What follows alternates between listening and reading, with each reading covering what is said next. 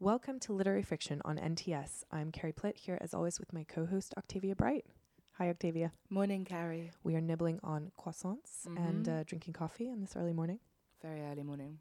So this month we're going to be discussing families in literature, specifically novels that depict the sweep of multiple generations over time, from 100 Years of Solitude to White Teeth. Which is one of my favourite books, White Teeth. I love Zadie Smith. Me too. We talk about her a lot on the show, don't we? We do, and I just Instagrammed about her too. But there we go. Fangirls is fine. Why are we so fascinated and entertained by multi-generational sagas? With us today to help answer that question is Sarah Taylor, author of The Shore. In this debut novel, multiple generations of one family live and survive on a group of islands in the Chesapeake Bay off the coast of Virginia. The Shore was nominated for the Bailey's Prize for Fiction and the Guardian First Book Award, and has drawn comparisons to David Mitchell's Cloud Atlas. Which I've still not read, ashamedly. It took me 3 tries. It's worth it. It is? Okay, all right. I'll leave it underneath Infinite Jest, which I'm still battling with. That took me some tries too. Okay.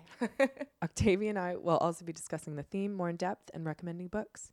But first, here's our interview with Sarah Taylor. We asked her to start with a reading.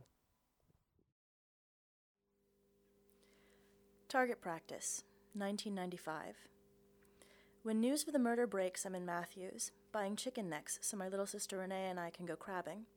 There isn't much in the way of food in the house, but we found $1.63 in change and decided free crabs would get us the most food for that money.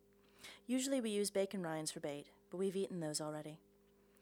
I'm squatting down looking at the boxes of cupcakes on a bottom shelf when a woman steps over me to get to the register. Matthews is small and the shelves are crowded in.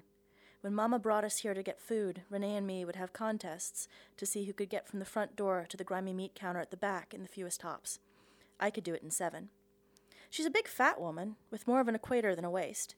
She steps heavy, all of her trembling as she does, and for a moment I'm worried she's going to fall and skish me. She dumps a dozen cans of pork and beans in the belt and gets out her food stamps, then digs down the front of her stretched-out red shirt and pulls a wrinkled $10 bill out of her bra to pay for a pack of menthols. "Hear what happened to Cable Bloxham?" she asked the cashier. The cashier hasn't. They found him waist deep in the mud of Mutton Hunk Creek, had his face shot to pieces and all swole up with being in the water. His girlfriend had to identify him by the tattoo on his back. The cashier's eyebrows jump up, and her eyes get big. I keep rummaging among the cupcakes. The cashier can see me, but they'll probably keep talking anyway. Being 13 doesn't get me noticed any more than being 12 did. My necks are starting to drip blood and chicken ooze through their newspaper onto my leg. "They know who done it?" the cashier asks as she picks up the limp bill and unlocks the glass front tobacco case. "Not yet. Police say they used a slug-loaded shotgun. They couldn't find no cartridges, though." "Well, that's a lot of help. Everyone around here has one of those," the cashier answers, and she's right. We've even got one, sitting next to the 22 by the porch door, in case deer show up in the yard. And that ain't even the half of it. The lady leans in close, but her whisper is almost as loud as her talking voice. "They done cut his thang clean off." They done cut his thang clean off. I love that. How did that line come to you? I'm not really sure exactly. I think it's sort of a cultural thing because Americans and Southerners especially are sort of preoccupied with sex and sordid things, but it's also still really taboo. So that sort of comment would be the kind of comment that a woman would make quietly to another woman when talking about something like a grisly murder. And it's the sort of sexualized violence that a person might think to commit against another person in that situation simply because it is something that is connected to the taboo. So Yeah. it was a direction I felt like I needed to go in.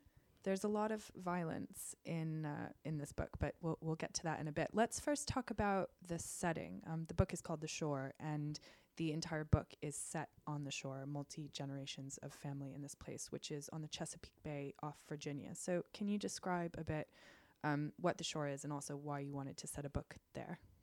Okay, well, the shore in reality is the eastern shore of Virginia and technically Maryland.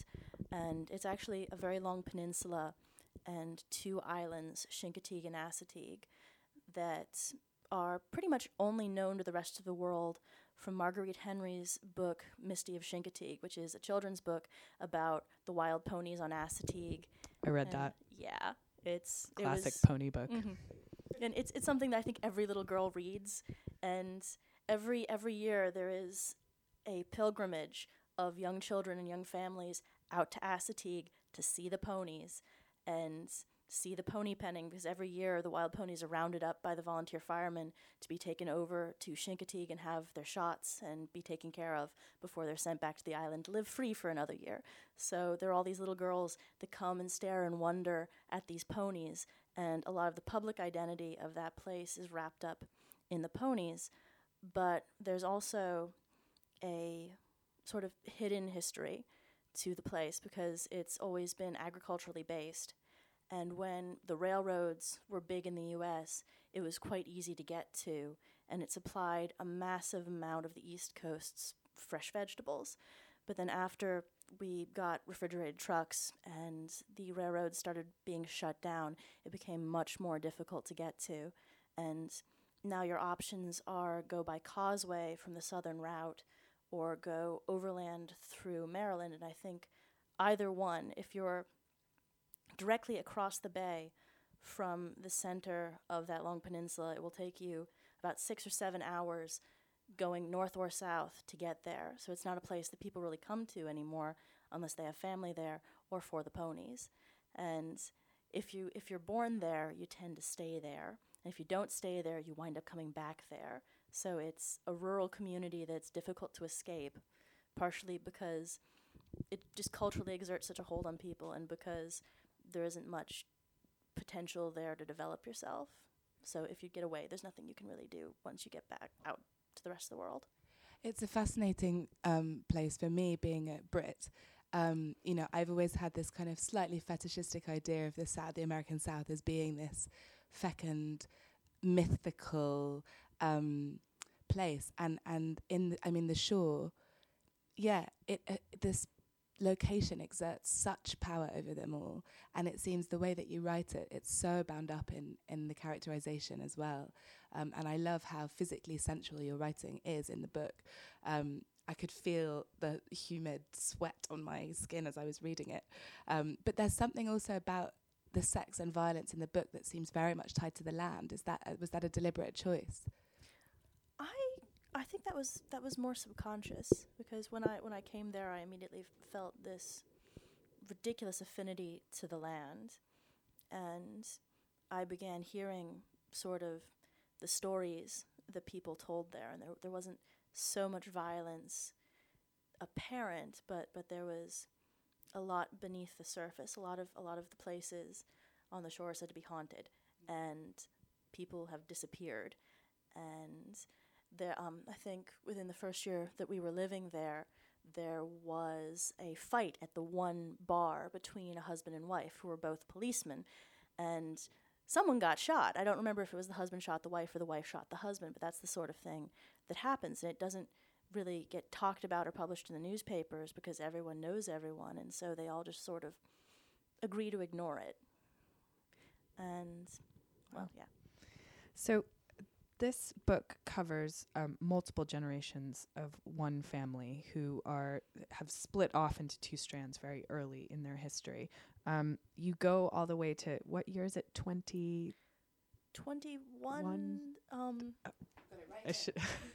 Well, it's very, very far in human history and start in 2143. Wow.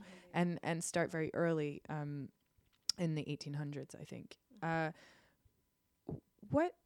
What did you want to gain from having so many generations living in one place and having their stories set up against each other?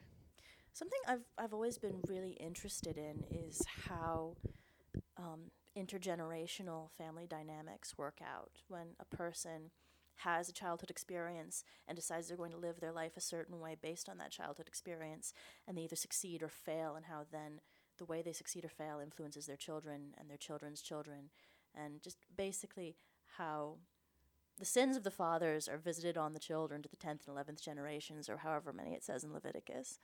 And so I was curious to see how the decisions of the first character, Medora, would influence the way everyone else lived their lives. It's really interesting as well in the context of such an isolated place, because of course there's not much dilution from other outside influences. So it's the legacy of the land as well as the characters. I loved it, and I thought that it was remarkable how much ground you managed to cover in a book that wasn't like as long as A Suitable Boy, But did you struggle with that, having so many different strands, or did it settle quite neatly for you? I wish it settled quite neatly. I approached it the wrong way around. I started by writing about the two sisters alone on the marsh, and then I started wondering what happened to their mother. And once I started writing about the mother, I started wondering about her mother and her aunts and her cousins and everyone else that was involved. So I sort of explored from the middle to the edges, and then I realized that I needed to understand better how it all worked together. So I felt the entire time as though the structure of the book already existed, and I was just exploring territory that was already there. Yeah, and it's interesting just now when you say it was the girls and then the mother and then her mother, because the female line is very strong in the book, like looking at female experience. And obviously you slip in and out of the consciousnesses of men as well in your storytelling, but it came across as very much a book about female experience and maybe powerlessness and how you fight to overcome that. And was that something that, again, was that an intention you started with, or did it just emerge as you wrote? That was an accident. I began thinking about toxic masculinity just at the beginning of the project, because I'd had set out to write a book in parts. And so I researched just the psychological writing around masculinity and what masculinity is now and how it has evolved. But I kept writing about it through the eyes of women, and I think that just might have been a subconscious tick, because there are so many strong women in my family, and looking at it through their eyes seemed to be the most natural thing to do. Yeah, and the sins of the fathers in this book very much seems to be rape and abuse by multiple generations of men on the women in the family. Mm-hmm. I want to go back to this idea of the sins of the fathers, because I'm very interested in this. Our theme today is generations, and we're talking about multi-generational novels, Tolstoy and Wuthering Heights, and I think maybe some novels that have influenced this one as well, like Cloud Atlas. But do you think that that's true? Do you think families repeat their own mistakes, or do you think that's a convenient literary device? Well, I've watched my own relatives repeat their parents' and grandparents' mistakes. I think it's something that we tend to do, because not that we're specifically repeating mistakes, but that we tend to enact behavior that we've seen modeled. So if you see someone live their life one way, you don't really have a concept of another way to live it. So you just tend to make the same mistakes because you're subconsciously imitating the people that you grew up around. Yeah. Do you think that's true, Octavia? I think you have to try very hard to break the cycle, but I think it can be broken with a lot of therapy and a lot of very, very intense consciousness. But I suppose even in that scenario, is it ever really broken, or is it just diverted and reacted against? Because obviously the vibrations of whatever came before are always going to be there. And I think it's a question of, sovereignty. Can you ever be truly sovereign, or are you always going to be a sum of all of the parts, the genetic parts, but also where you grew up, the situational element also. And I think that's something that the book addresses really, really beautifully. I wanted to ask about the chicken factory, because it's this brilliant trope that comes through, and you get, it's again like a very sensual thing, because you get the smell, and I can't remember which chapter it's in, but the characters coming back and they know they're home because they get hit by the smell of the killing of the chickens. And is that true? Is there a big chicken factory in that area? There are actually several chicken factories in that area, and my father worked for the local government there, and he said that before the chicken factories, there weren't many jobs. When the chicken factories came, everyone was really happy, because even though they smelled horrible, and there were chickens going up and down the highway all the time, there were finally jobs. And one of the reasons that the chickens going up and down the highway is still allowed, and the battery farms are still allowed, and the smell is still allowed, is because if they close the plants down, then no one would have a job. So you've brought up the fact that of course, the shore exists. There are chicken factories there. You grew up very close to there. How much did you want the landscape of this book to resemble the landscape that exists in the world today? And I think that's particularly pertinent for this book because it has elements of science fiction and magical realism, things that digress from the worlds that we know it and live it. I wanted it to be as close as possible, and it was actually in the final revision that I realized that I had to make the peninsula into an island, just because, culturally speaking, they are as isolated as if they were an island. People don't leave, and it's difficult to translate that feeling of isolation to the page if they're still connected to the mainland. It makes people wonder, well, why don't they just go? But that the two islands and the peninsula have actually been left off the government maps several times. They've been forgotten about totally. Wow. So I wanted the psychological reality of living there to be reflected in the physical reality. So I turned Accomack County into an island, and I think I moved one or two villages around, specifically Parksley, just so that Chloe would be able to walk to the grocery store and walk to a downtown area. But other than that, it is as exact as I could get it. Amazing. I mean, I really want to visit. I feel like I know it so well from being in the and seeing the same place from the eyes of so many different characters over such a broad time spectrum, and it not really changing. Even after devastation comes, the land seems to still be very similar. I think that the manoeuvring through different genres was something that I found really interesting, and actually having this strong sense of realism, and then as the story progresses, and I don't want to give away too much, but trespassing into science fiction territory and kind of disaster movie style things, it was so interesting to me because actually those are genres that are often islands of in themselves, right, within the literary canon, and having them threaded into what in many ways felt to me like a realist novel, and the magical realism too. It was I've never read anything quite like it, and I wondered, were those parts of the book influenced by other kind of genre fiction, or again was it just something that came up as you were threading the stories together? I think it came out of two things. Three things, actually. I wanted to speak back to all of the books that had touched me over the course of my life. And so 20-odd years, that was a lot of reading, and there was a lot of realist fiction in it. Faulkner comes to mind, but then there was also C.S. Lewis and Cloud Atlas, and lots of magic realism, the writers of whom escape me right now. And so I was thinking of 100 Years of Solitude. I haven't actually read that one, but it's on my bookshelf. So you should read it because you've somehow absorbed many of its themes and structures as well. Oh, goodness.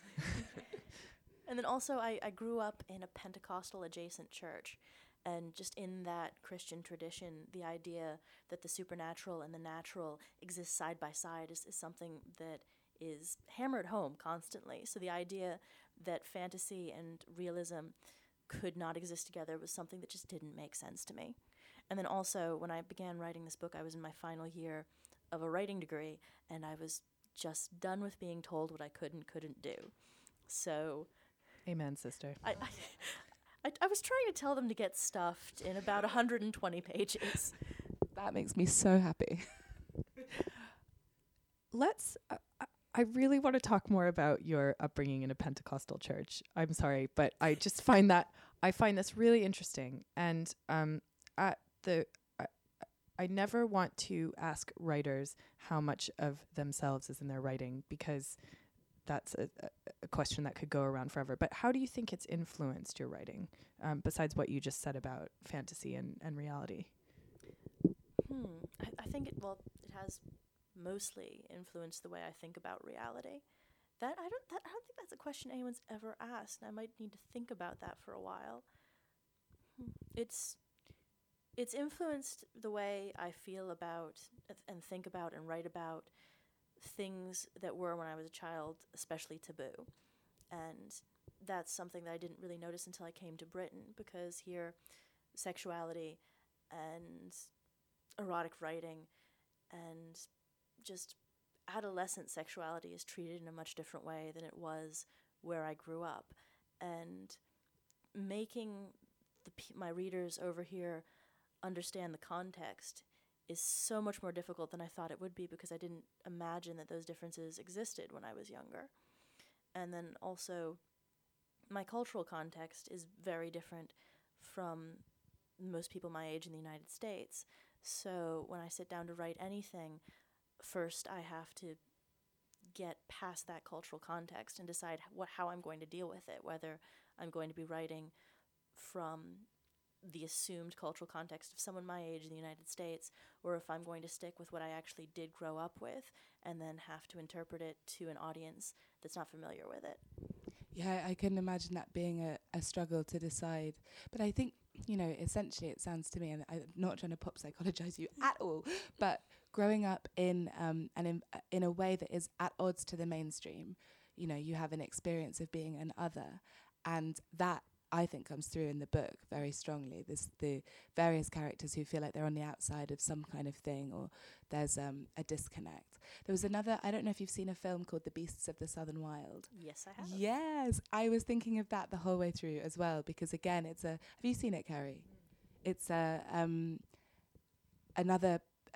text, let's say, that weaves land and magic and humanity in, and especially with your characters who are the Stormbringers and who can control the weather. I was having visuals from that, and I know it's not quite the same. I mean, my geography in America is appalling. That's in New Orleans, which is it not that close?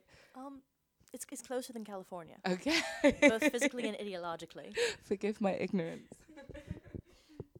So, yes, I agree that there is this sense of otherness in the book. Where do you think that comes from? Does it come from other literature? Does it come from your own interest in outsiders? I think it comes from partially growing up in a very religious community. I was homeschooled until I went to university, and my mother is an immigrant. So I was always an other, and I guess I'm not even preoccupied with the concept of otherness so much as I'm trying to figure it out. And that just might be something I can't get away from. Yeah, you may find it drives your fiction forever. Mm-hmm. But I think it's a driving force for a lot of writers, because the experience of being a writer means you're an observer and you're constantly setting yourself a little bit apart in order to watch and look and try to understand. Do you think this is a hopeful book about the future? I think ultimately it's a hopeful book. I felt very hopeful when I was writing it, although after I finished, I felt guilty as a feminist because I didn't imagine a matriarchal utopia for the future. But I couldn't imagine a matriarchal utopia for the future.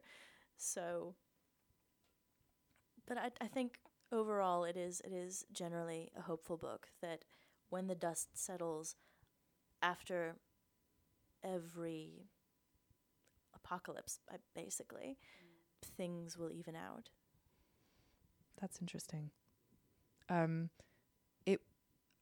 I thought it was about the survival of humanity, despite everything. Mm-hmm. Good. I can agree with that. Good. I also wanted to ask you about the South, because you're from the South. You're writing about the South. There's an inescapable tradition of Southern writers who, like Faulkner, who you mentioned, Eudora Welty, Carson McCullers, Flannery O'Connor. Do you find that a burden to be writing by being a Southern writer writing about the South? You almost have to be writing in a tradition? I don't know, but then I said earlier I've got this bone deep inclination to tell everyone to get stuffed. So I found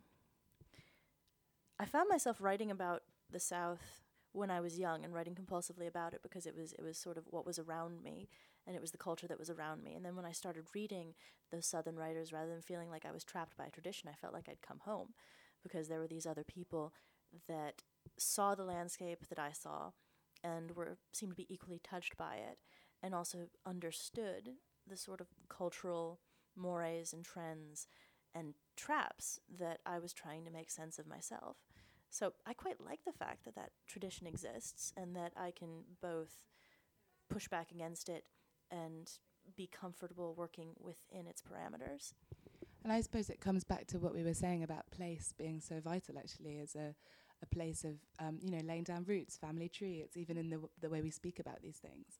And somewhere like the American South, which has so many characteristics that are unusual when compared with the rest of the world. Like you were saying at the beginning of the interview, the taboo element about sexuality. I mean, I find that so fascinating because I grew up in London. I couldn't have had a more different kind of situational experience of like growing up than your characters or than you perhaps.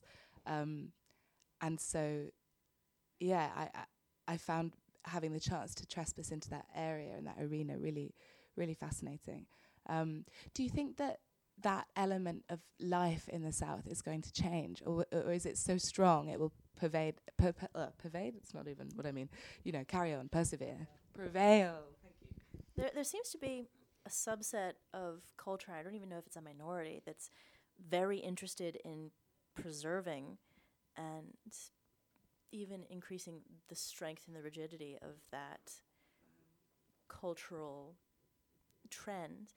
And actually, for my research at the UEA recently, I've been looking at censorship in the 70s and 80s, and it turns out there was a move towards liberality in the 60s and 70s, and there was a backlash towards conservatism in the 80s and 90s that the South especially is still in the midst of. And there are people that are pushing for traditional gender roles and pushing against women's rights and sort of not really pushing for racial segregation, but they'd certainly be happy if it came back. And they're vocal and they're involved, and there doesn't seem to be any reasoning with them. So I don't have a whole lot of hope for that. Do you think that writing can help with that? Do you think a book like yours has anything to say in that debate? Oh, I would love it if it would. I've thought for a long time that showing people who are very set in their views how they're wrong doesn't really work. But if you can get the kids to see what's wrong with their parents' views, then maybe the next generation can do better. So that's more what I'm hoping for, I think. And then maybe some of the more flexible adults might change their minds as well. On that hopeful note, let's end the interview. Sarah Taylor, thank you so much for being on Literary Friction. The book is called The Shore, and it is available in bookshops now. Thank you.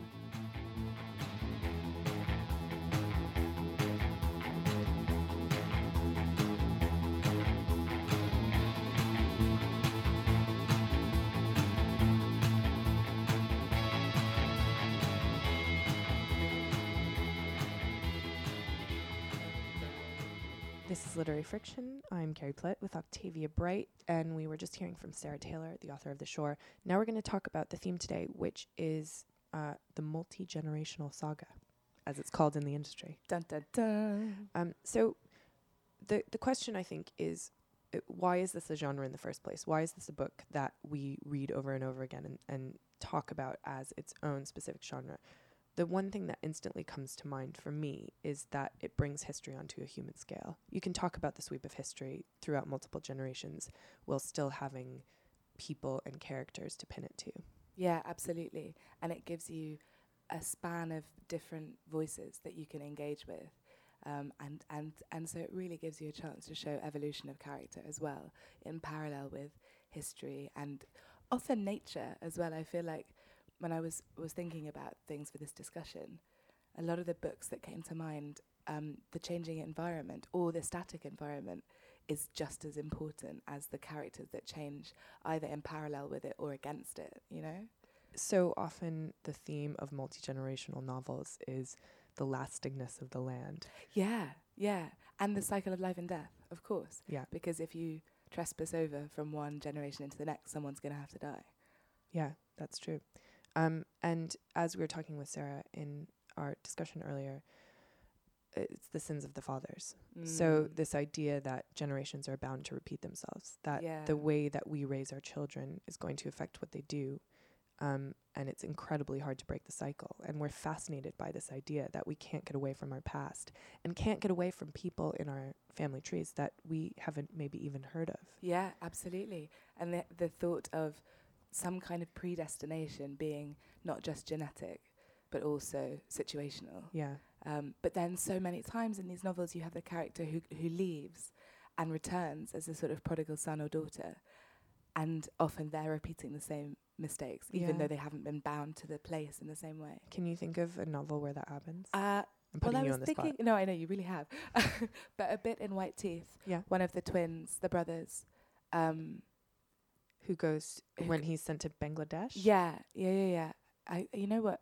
I haven't read that book for a long time, and I remember bits of it, elements of it, really vividly. But then, as often happens with me, just huge narrative devices disappear from my memory. Well, let's talk about White Teeth in the context of the diaspora, because I think that's another really interesting way that these multi-generational sagas have been written. And I don't know, there are a lot of Indian novels that are about the diaspora and about multi-generations of family. And I don't know, I don't want to make sweeping, broad generalizations, but I think maybe that in a way having multiple generations of a family in a book is the best way to depict what it's like to have to move across continents and the ways that immigrants always come up against their children who are raised in a new culture, who have one foot in the old world and one foot in the new. And White Teeth definitely deals with that. There's the sort of parents' generation that come to London and have their kids and are forced to reckon with what London does to their kids, both good and bad, I think. And but many, I was thinking The Brief and Wondrous Life of Oscar Wilde, by Junot Diaz. I don't know if you can think of any other. Well, I was thinking of, obviously A Suitable Boy is one of the biggest and most well-known multi-generational sagas, but less about diaspora. No, I was thinking of something that has completely left my mind. It's okay. We'll cut that out. It will come back to me. That's right. Colm Toibin's Brooklyn. Okay. Which is about Irish families coming to the States for the first time. Well, one the daughter, and again that cultural clash of coming from a traditional Catholic Irish place and landing in this new world that is so new because it's right at the beginning of, America finding its feet as a white nation as opposed to an indigenous one. Really, really interesting. That's about to come out as a movie. Is it? Yeah. Oh, of course, I've seen the posters. Yeah. I would definitely see that because I think he is a fantastic writer. He's very, very good at characterization. And I can imagine. In fact, that's an interesting point, that these multi-generational novels, because they are sagas, because they are epic on some kind of scale, obviously translating them into film or television. Well, I think of the multi-generational novel as the equivalent of a TV series versus a film, right? Like the one I always think of is Brideshead Revisited, which is this exquisite book, in my opinion. I love Evelyn Waugh, and was an exquisite BBC show of, I don't know how many episodes it was. Is that multi-generational? It doesn't cover the same amount of time, but you do see a family of people growing older and facing adversity as the war comes and stuff. But no, I don't think you're right. You don't. It's not that like Sebastian Flight and gang. It feels multi-generational, doesn't it? Well, there's something about it. It feels that way because you do have many different generations living in close proximity and engaging with one another. But maybe it's more about family than it is about multi-generational. I think we can allow it. I think we can allow it too. Yeah, but that's an interesting point about the box set versus a film. And Brideshead Revisited is famously a box set or a miniseries. A wonderful miniseries, yeah. And then they made a film of it fairly recently, which I didn't see because I couldn't imagine how they would pack so many stories into 2 hours. And well, it gets back to the idea of what can books do that other mediums can't do. And there's a density to books that can hold the many, many generations of one family within it without seeming overstuffed. I mean, to go back to The Shore, actually, it's an incredible sweep of time, Massive. and we're getting little bits from over the years. But I just can't really think of another medium that could do that. And it's the same with Cloud Atlas, actually, which is less a multi-generational story, if only because the characters aren't connected familially. But they tried to make a movie out of that, and it was awful. Really? Yeah. Know your limits. But what do you think? Well, I think it's also something to do with the experience of reading a book like that as well. And this is where something like The Shore really deviates. And I think you're absolutely right. In many ways, I think that Sarah's book, if it were written in a more straight realist style, starting from chronologically the beginning and ending in the future, it would be such a different book. And it's to do with her very skillful negotiation of style and genre in the way that she's structured the book that allow that vast sweep of time. I mean, I read a review of it in The Guardian. I can't remember the author, the journalist, but who said there's almost too much in that book for a novel, for it to be a straight realist novel. And when I think of, like War and Peace is one of my favourite books of all time, multi-generational as well. It's when you read books like that, you settle into them and you're going to be with them for a long time, like A Suitable Boy as well. You settle in and you're going to be with it for a long time because it's massive. And so the way that you relate to the characters in texts like that is so different from a book that you're going to read, in a week or whatever. And I think that's a big part of it, that the act of reading texts like that often mirrors in a minute way the expanse of time. And I also think because of that, if you revisit those kind of books at different times in your life, you identify with different generations. And that's fascinating too. Like I've read War and Peace, not all the way through, but 3 times. I mean, I read it all the way through the first time, but I go back to it at different times in my life, and I have a really different experience of it. I think that is such a good point. Thank you. Both of those points, actually. And I was thinking of the Forsyte Saga as well. Yes, absolutely. Which is, it really is meant to, the experience of reading the book gives you in minutia, as you... Minutia. Gives you the experience of the sweep of time and the changing of families, and it's a slog, that book. It is a slog. They made a miniseries that's like 10 million hours long as well. I've watched it all. Did you? Yeah, but it's great. It's great, and I think as you said, miniseries today, those shows on HBO have really picked up this form of storytelling. Yeah, very much so. And the format of having different voices coming to the fore at different moments, which I think is, again, not so much in the traditional grand realist multi-generational saga, but in books like Sarah's, where there's a playfulness with form, with literary form. And actually, I can't help but think that is again going to be connected to how we consume that kind of culture these days. And again, it came up in the Guardian review, but I thought it was a really good point, particularly about The Shore, that there are certain little metonymical things that recur in the different stories that you kind of get a reward as the reader for spotting. Yeah, it's very pleasurable to read multi-generational sagas. There's the sense of I know something you don't know with the characters. Exactly. So I was thinking of Wuthering Heights as well, which has very distinct sections with 2 different generations of a family. And one of the pleasure of reading Wuthering Heights is you see these children acting out things that if they knew the history of their family and their parenthood, they would never act out. Yeah. And we can look at them as gods. Yeah. Or as psychoanalysts. Yeah. I mean, the new god. It really, oh my God, absolutely. Oh, my psychoanalyst. Yeah, it really does place you in that role, like you say, of having way more knowledge than the characters themselves. And that, again, that's a very pleasurable, ego-satisfying space to be in, isn't it, as a reader? Yeah, and then I guess the question is this just us inserting symbolism and literary tropes into our stories, or does that actually happen? I asked that to Sarah as well, and I don't know if I know.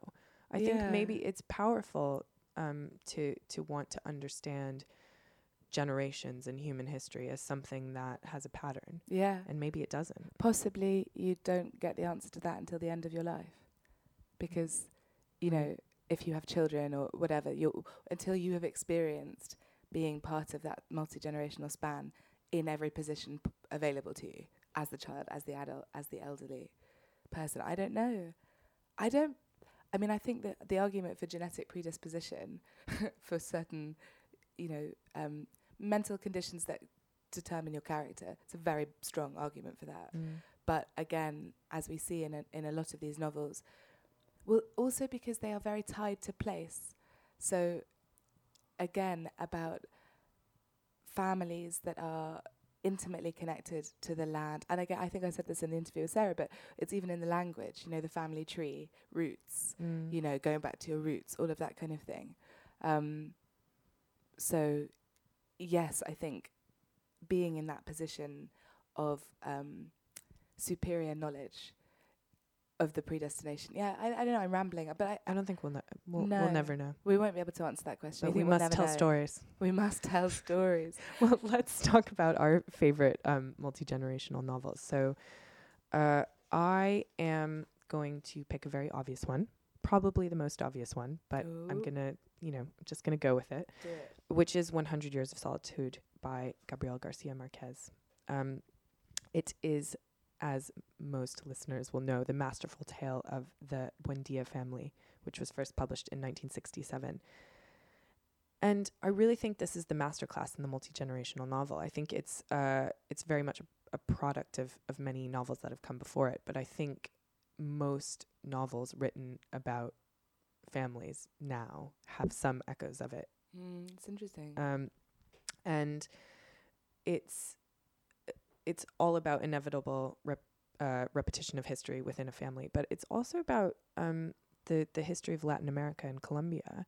And I think it really makes the case that one family and also fantasy is the best way to show what happens in history. It's just beautiful. I read it years ago in about one sitting, and I was constantly flipping back to the family tree to make sense. Like every character is named Jose Arcadio, but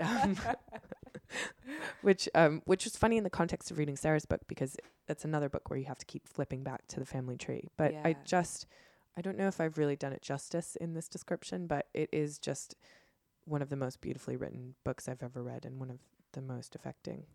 I think it's fascinating as well that it has had such a huge literary impact, considering it wasn't written in English.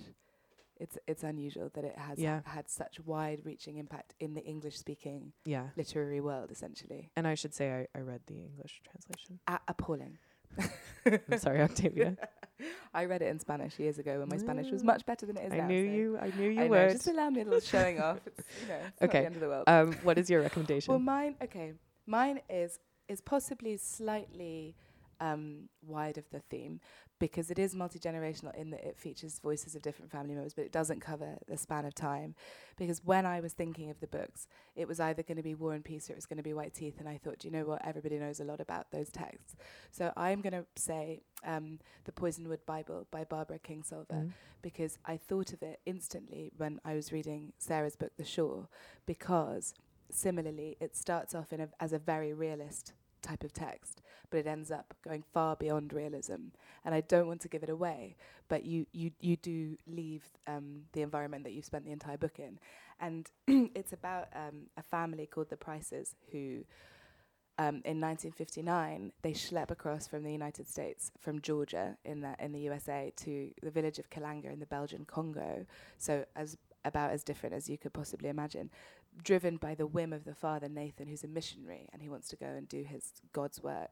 But his voice is not in the book at all. He's represented as this rigid and immovable character, and then the story is narrated by the mother and the 4 daughters, and their voices alternate as time goes on, and they face all of these different challenges. And just like in The Shore, the physical landscape that they're in exerts all kinds of pressures on them and is almost a character in itself. It's so present. And Kingsolver is an excellent user of pathetic fallacy. But yeah, I read it a long time ago, and it's one of those books that I keep thinking about. I still find myself thinking about, especially in terms of how to build really a lot of tension within a family context. But again, it's like you were talking about diaspora before. it is looking at that, in that what happens to a family when you take them out of the place where they feel safe and happy and put them in somewhere that is very foreign, and looking at kind of how the human spirit copes with that kind of thing. So and actually when I was thinking about it for the show, I was thinking, God, I'd like to go back to it and read it again, because she has a very well observed perspective on these characters. I actually read that relatively recently, and what impressed me make of most, I really liked it. And I think it's so hard to write a novel in different voices. Oh yeah, especially when they're in the first person. And yeah. and she just pulls that off with aplomb. With such effortless style, doesn't she? It's amazing, and there's such distinctive voices. Really and distinctive voices. come to life immediately. And they're not when you start reading them. Yeah. I completely agree with you. I concur. Okay, Good. well, we'll be back in a minute with Sarah to give our recommendations.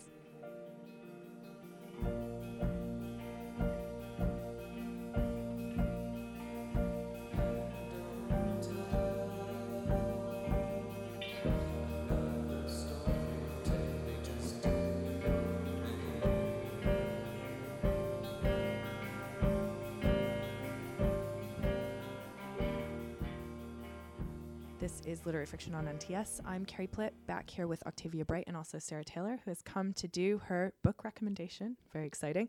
But why don't we start with you, Octavia? Sure thing. So my recommendation this month is a reread, which I don't do very often, but I recently reread The First Bad Man by Miranda July, which was published this year. And I enjoyed it so much again that I really wanted to talk about it. It's not a book I thought I was going to like, and July's been accused of being, self-consciously kooky in her other work, and, she's an artist who works across lots of different media. But I don't know, I actually think that the term kooky is a really sexist way of silencing women who have dissenting or unexpected points of view, so I'm not, really down with that. But there is something about a deliberately obtuse style of writing that can be quite boring. So I guess I wasn't sure, but a very dear friend of mine gave it to me and said, you'll read it in a day and a half. And I did the first time. And the second time, I got even more out of it. So I think it's brilliant. I mean, her voice is definitely unusual, but she's really writing about universal truths. And that's the thing that I found so fascinating, that stood up for a second reading. And so the main character, Cheryl, the protagonist, whose voice and mind you live in the whole time, I identified with her so much in ways that if you'd given me a synopsis of the book, I would say it had nothing to do with anything to do with me. But she really gets to the heart of kind of a lot of universal truths about sexuality and sort of selfhood and concepts of, how to live and what we want from life, and obviously very much within a female context. But I think men would enjoy reading it just as much, because the characterization is great. I would really, really recommend it. It's very funny in places and very uncomfortable in other places. But it's one of those books that kind of holds a mirror up to you in a way that is unusual, but fundamentally really illuminating. It's funny you should mention that, because I watched the movie she made, You, Me, and Everyone We Know, and found it really self-consciously kooky. But maybe I should read this and not say kooky ever again. I feel shamed. Okay, well, my recommendation is a book I'm reading right now. I haven't finished yet, so it may all go wrong, but hopefully not. It doesn't seem to be going in the wrong direction. It's called H is for Hawk by Helen MacDonald. I'm sure most people listening to this, and both Octavia and Sarah have just nodded their heads in recognition. It was something of a sensation last year. It won loads of prizes. It was a bestseller as well, which, if you think about it, is really odd for a book about a hawk. It's a miracle, which excites me. But for some reason, I was resistant to it. I think partially because it was so popular. I thought, there's no way this is as good as people say it is. I know, I'm such a snob. But I finally picked it up, and I'm so glad I did. The story begins when the author's father dies, and she's always been obsessed with hawks from a very young age, not just training hawks, but the sort of paraphernalia that comes along with them, the little hoods and the gloves and the jesses, which are the strings that keep them from flying away. And so she decides to buy and train a hawk, but not just a hawk, a goshawk, which is known as the most moody and difficult hawk to train of all the hawks. So it's, of course, a story about her relationship with an animal, about what the sort of patience and mindfulness necessary to understand a wild animal and to tame it. But it's also about grief, and quite beautifully so. And I think the best books about grief are tangential books about grief, and this certainly is. It's also the story of the writer T.H. White. He wrote The Once and Future King, but he also wrote a book called The Goshawk, which is a classic of hawkery books about his own attempts to train a goshawk. And she weaves that in really skillfully. And it's just very beautifully written, but not in a pretentious way, and so odd and so exposed a portrait of someone in the midst of grief. And I really would recommend it. So, Sarah, could we have your recommendation, please? Well, I'd like to recommend the last book that I read voraciously. You know, some books you pick up and you work your way through them slowly, and then some books you pick up and then you realize it's 3 a.m. and you have no intention of going to bed. And I love it when I find those books, but you can't find them intentionally. And the last one that did that to me was Snake Ropes by Jess Richards. I think it was published a bit ago, and it starts out in the voice of a 16-year-old girl living in a small community on an island. It's never stated where this island is, but it sounds a lot like the Hebrides. And these men come and take away the handicrafts they make and leave them food. And it seems like a very straightforward situation, but slowly the things beneath the surface that the reader doesn't know about and the narrator doesn't know about start making problems. And so over the course of the story, you have to sort of piece together what's actually going on. And there is a very heavy dose of magic realism, I'd say, as part of this, that seems to fit really well with the setting and the story that's being told. It's the sort of place where, of course, reality isn't all that it seems. So I don't think I can say anything more about it without giving things away. Sounds brilliant. And I haven't heard of it. I don't know if you have, Octavia. No, me neither, but I want to read it. Great. Thank you so much. Okay, that's it for today's show. Thank you to Sarah Taylor, whose novel The Shore is out in bookstores now, and to Eddie Knight for production and music. Literary Friction is available as a podcast download on iTunes or on nts.live. Note the new website. And you can also follow us on Twitter and Instagram. Our handle is @LitFriction, and we would love you to follow us. And we're also on Facebook. And we're also on Facebook. We're everywhere. We've got it all covered. Yeah. You should just rate us and listen on every platform. Yeah. Thank you. God. I'm Carrie Plitt with Octavia Bright, and this is Literary Friction.